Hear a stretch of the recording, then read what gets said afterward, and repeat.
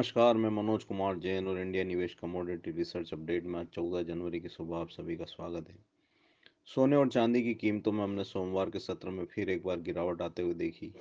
US और China के बीच में फर्स्ट फेज की ट्रेड डील 15 जनवरी को साइन होने वाली और यहाँ पे मिडिल ईस्ट में टेंशंस के कम होने के कारण एक बार फिर से दोनों मूल्यवान धातुओं की कीमतों पर इंटरनेशनल मार्केट में दबाव देखने को मिला।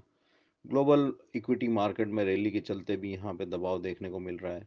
स्पॉट गोल्ड की कीमतें इंटरनेशनल मार्केट में $1550 के नीचे कल के सत्र में फिसलती हुई दिखी और चांदी की कीमतें भी $18 पर ट्राई आउंस के नीचे फिसलती हुई दिखी। हमारा मानना है कि यहाँ दोनों ही मूल्यवान धातुओं में अब गिरावट जो है वो बढ़ती हुई दिख सकती है और सोना एक बार फिर से $1532 पर ट्राई आउंस के स्तर को टेस्ट करता हुआ दिख सकता है। वहीं चांदी की कीमतें भी $17.70 पर ट्राई आउंस के स्तर को टेस्ट करती हुई दिख सकती है। $1564 अब यहाँ सोने के लिए स्ट्रॉन्ग रेजिस्टेंस रहेंगे, वहीं चांदी के लिए $18.20 पर ट्राई आउंस इंटरनेशनल मार्केट में रेजिस्टेंस का काम करेंगे। भारतीय बाजारों में भी हमने सोने की कीमतों को 39,500 के नीचे कल के सत्र में फिसलते हुए देखा। यहाँ पे 39,770 अब सोने के लिए स्ट्रॉन्ग रेजिस्टेंस रहेंगे और 39,500 के नीचे कीमतें फिसलने पर अब 39,330 से 39,200 के स्तर यहाँ भारतीय बाजारों में टेस्ट होते हुए दिख सकते हैं। चांदी की कीमतों में भी कल के सत्र में हमने एक बार गिरावट आते हुए देखी और कीमतें 46,500 के स्तर के नीचे फिसलती हुई दिखी। 46,500 के नीचे बने रहने पर यहाँ कीमतें एक बार 46,000 से फिर 45,800 के स्तर को टेस्ट करती हुई दिख सकती है। 46,850 चांदी के लिए भारतीय बाजारों में अभी स्ट्रॉन्ग रेजिस्टेंस का काम करेंगे। कच्चे तेल की कीमतों में भी कल फिर हमने एक बार गिरावट आते हुए देखी और कीमतें अपने क्रूशल सपोर्ट्स लेवल $58 पर बैरल के स्तर को टेस्ट करती हुई दिखी। भारतीय बाजारों में लगभग 1.5% से ज़्यादा की गिरावट देखने को मिली और कीमतें एक बार 4,120 के सपोर्ट्स लेवल के भी नीचे फिसलती हुई दिखी। जिस तरह से यूएस और ईरान के बीच में टेंशन्स कम होते हुए दिखे हैं तो उसके चलते यहाँ पे ग्लोबल ऑयल सप्लाई बढ़ने की संभावनाएं व्यक्त की जा रही है और उसके चलते यहाँ पे कीमतों में लगातार दबाव देखने को मिल रहा है। यूएस की ऑयल प्रोडक्शन रिकॉर्ड स्तर पर पहुंच गई है और जिस तरह से ग्लोबल इकोनॉमी में दबाव देखने को मिला उसके चलते यहाँ पे ओवर सप्लाई की स्थिति निर्मित हो सकती है।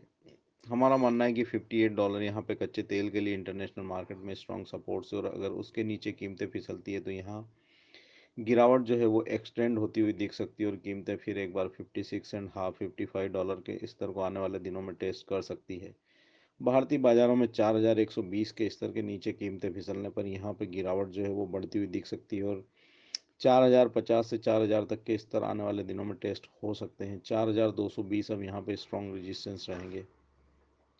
बेस मेटल्स की कीमतों में कल हमने मिला जुला रुख देखा, हालांकि यहाँ पे कॉपर और जिंक की कीमतों में मजबूती देखने को मिली। जिस तरह से एलएमई पर इन्वेंट्री में गिरावट देखने को मिली है उसका सपोर्ट्स यहाँ पे कॉपर और जिंक की कीमतों को मिलता हुआ दिखा है। कॉपर वैसे भी ग्लोबल सप्लाई शॉर्टेजेस के चलते यहाँ पे लगातार जो है बढ़त बनाए हुए हैं और यूएस और चाइना की फर्स्ट फेज की ट्रेड डील साइन होने के चलते भी यहाँ पे कॉपर की कीमतों में मजबूती देखने को मिल रही है। कॉपर की कीमतें लंदन मेटल एक्सचेंज में 8 माह के ऊपरी स्तरों पर पहुंचती हुई दिखी और यहाँ पे $6,250 पर मेट्रिक टन के जो रेजिस्टेंस लेवल है वो भी कल के सत्र में ब्रीच होते हुए दिखे। हमारा मानना है कि यहाँ पे यूएस और चाइना की ट्रेड डील के चलते कीमतों में जो है मजबूती वो बनी रह सकती है और गिरावट में यहाँ फिर से एक बार सपोर्ट देखने को मिल सकते हैं। $6,300 प्रति मेट्रिक टन के ऊपर बने रहने पर कीमतें 6,350 तक के स्तर भी एलएमई पर टेस्ट कर सकती है। भारतीय बाजारों में भी 447 के रेजिस्टेंस कल हमने पार होते हुए देखे और कीमतें एक बार फिर से 450 के स्तर को टेस्ट करती हुई दिखी। हमारा मानना है कि यहाँ पे 451 के ऊपर कीमतें अगर बरकरार रहती है तो 453 से 454 तक के स्तर टेस्ट हो सकते हैं। 447 यहाँ पे स्ट्रॉन्ग सपोर्ट्स रहेंगे। गिरावट में यहाँ पे खरीदारी की रणनीति की जा सकती है। निकल की कीमतों में हमने फिर एक बार कल दबाव आते हुए देखा, हालांकि कीमतें 1,018 से 1,050 के दायरे में ही घूमती हुई दिख रही है। जब तक ये रेंज से बाहर कीमतें नहीं निकलती है नया डायरेक्शन नहीं देखने को मिलेगा।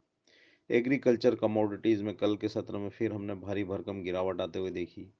गिरावट के पीछे यहाँ पे मुख्य कारण ये रहा कि अब इंडिया में जो वेदर कंडीशंस है वो फेवरेबल होती हुई दिख रही है और रबी क्रॉप का रिकॉर्ड प्रोडक्शन यहाँ पे आता हुआ दिख रहा है। उसके चलते कीमतों में दबाव देखने को मिला है। दूसरा, रुपी में जिस तरह से मजबूती देखने को मिली है उसका भी प्रेशर यहाँ पे एग्रीकल्चर कमोडिटीज़ पे पड़ता हुआ दिखा है। सोयाबीन की कीमतें कल के सत्र में यहाँ लगभग 1% की गिरावट दिखाती हुई दिखी और 4,355 के रेजिस्टेंस को पार करने में असफल रही। हमारा मानना है कि कीमतें यहाँ फिर से एक बार अपने सपोर्ट्स लेवल 4,220 4,180 को टेस्ट करती हुई दिख सकती है। जब तक कीमतें 4,355 के नीचे बनी हुई है तब तक बड़ी तेज़ी की अब यहाँ संभावनाएं नहीं है। Refined soya oil February futures में भी हमने गिरावट आते हुए देखी और 924 के स्तर के नीचे कीमतें कल के सत्र में फिसलती हुई दिखी। अब यहाँ पे 904 स्ट्रॉन्ग सपोर्ट्स रहेंगे और 924 के ऊपर कीमतें सस्टेन होने पर ही यहाँ पे बढ़त जो है वो एक्सटेंड होती हुई दिखेगी। सरसों की कीमतों में भी हमने लगभग 1.5% से ज़्यादा की गिरावट 2% से ज़्यादा की गिरावट कल के सत्र में आते हुए दिखी। ऑयल सीड्स में भी इस बार जो है उत्पादन वो रिकॉर्ड हो सकता है और उसके चलते यहाँ पे कीमतों में दबाव बनता हुआ दिखा है। 4,400 अब यहाँ पे स्ट्रॉन्ग सपोर्ट्स रहेंगे। बाकी एग्रीकल्चर कमोडिटीज़ में भी कल के सत्र में दबाव देखने को मिला क्योंकि यहाँ पे जो वेदर कंडीशंस है वो फेवरेबल होती हुई दिख रही है और वाटर रिजर्वायर्स जो है इस बार रिकॉर्ड लेवल पर है। तो उसके चलते जो रबी क्रॉप के प्रोडक्शन है वो बेहतर हो सकते हैं। हमारा मानना है कि यहाँ पे एग्रीकल्चर कमोडिटीज़ में आगे भी वॉलेटिलिटी बनी रह सकती है। निचले स्तरों पर एक बार सपोर्ट्स देखने को मिल सकते हैं। और अपडेट्स के लिए आप देखते रहिए इंडिया निवेश के रिसर्च अपडेट टेलीग्राम चैनल पर। धन्यवाद।